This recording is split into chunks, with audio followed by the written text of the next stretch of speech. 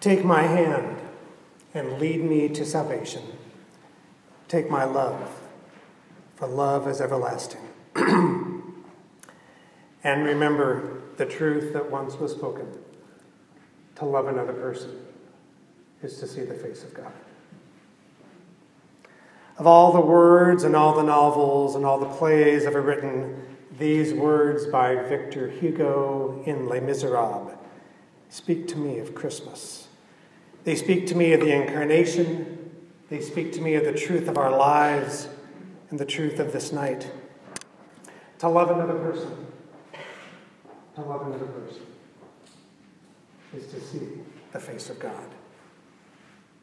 Cynthia, a friend and former student of mine at San Francisco Theological Seminary, is a doctor, a spiritual director, Presbyterian missionary that we now call mission co-workers, living with the poor of the poor with her husband, who's also a doctor, in the slums of Bangladesh. Their adult son, Everett, also a doctor, suffered for years with Ewing's sarcoma. Cynthia sent me this, written by her husband Les, regarding a difficult episode that happened to Everett from chemotherapy right before he died. And Les writes, Everett lay on the floor of his bedroom as he descended into a mental abyss. I sat close by and I talked with him, his thoughts becoming more and more delusional. He was rapidly losing his ability to relate to me in the way that he usually did. Perhaps my familiar words were for him a point of reference, or maybe it was just my presence as his father. But somehow in the midst of his deterioration, he was able for a brief moment to see through that psychotic darkness, to recognize the light of reality and love that was being shown through my eyes. With agonizing clarity, he reached up and pulled me to himself, clinging to me as he wept. I reminded him that I was the very first person that held him when he was born, and that my arms were around him now. To love another person is to see the face of God.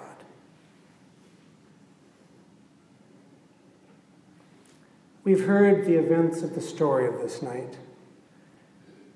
It's a story of love between two persons, and the love that they had for their child, a love they didn't even know was in their hearts until they saw the child's face. A story so common by so many parents when they finally see their child for the first time and realize that they are actually seeing for a moment the very face of God.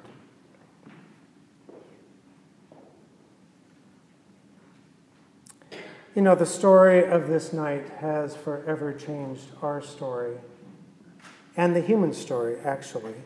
It's the story of the Incarnation, the story of Emmanuel, of God with us. This God who was with us when we breathed our first breath, and this God who is with us when we breathe our last.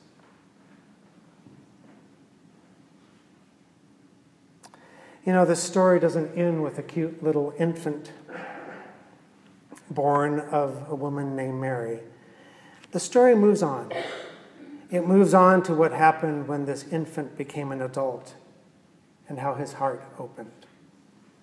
He had a love that was broad and expansive for his friends, for his family, for his nation, for all the people that he called his own, and for those that he didn't call his own. Insiders and outsiders, for the rich and the poor, for the righteous and the sinners, for fishermen and lawyers and collectors, tax collectors and prostitutes. This has been called the greatest story ever told because it's simply a story of love. That's all it is. It's simply a story of love. And love is universal. For people of strong faith and little faith and no faith, We all understand what it means to be loved by another person and to love another person. And this, my friends, is incarnation. The truth about God, it doesn't matter. It has nothing to do with dogma or right thinking or right behavior or theology. It's about love. And that's the message of Christmas. Christmas isn't about angels or shepherds or heavenly pyrotechnics. It's not about the sky opening and trumpets playing and alleluias floating. No, Christmas is about human birth, a mother's love, a father's embrace, a child's first cry. Why would God do something so incredibly simple? I think the answer is that God wants the world to be a better place.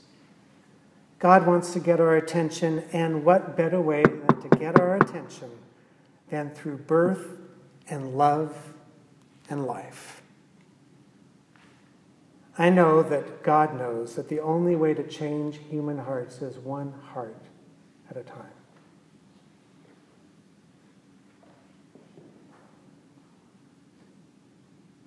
You know, God's methodology, if you will, is to let us, all of us, each of us know and really get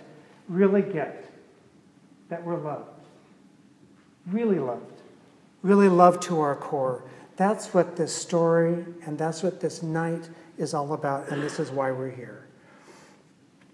I have an invitation for you, an assignment. I like invitation.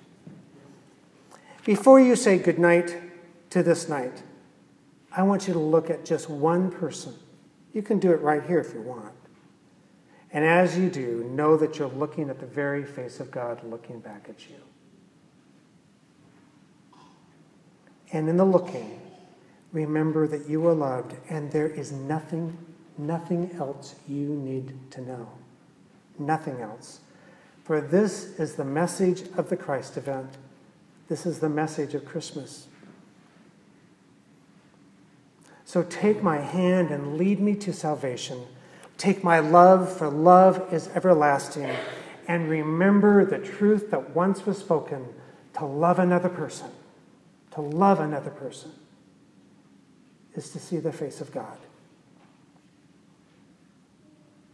Bottom line, my friends, is God loves you.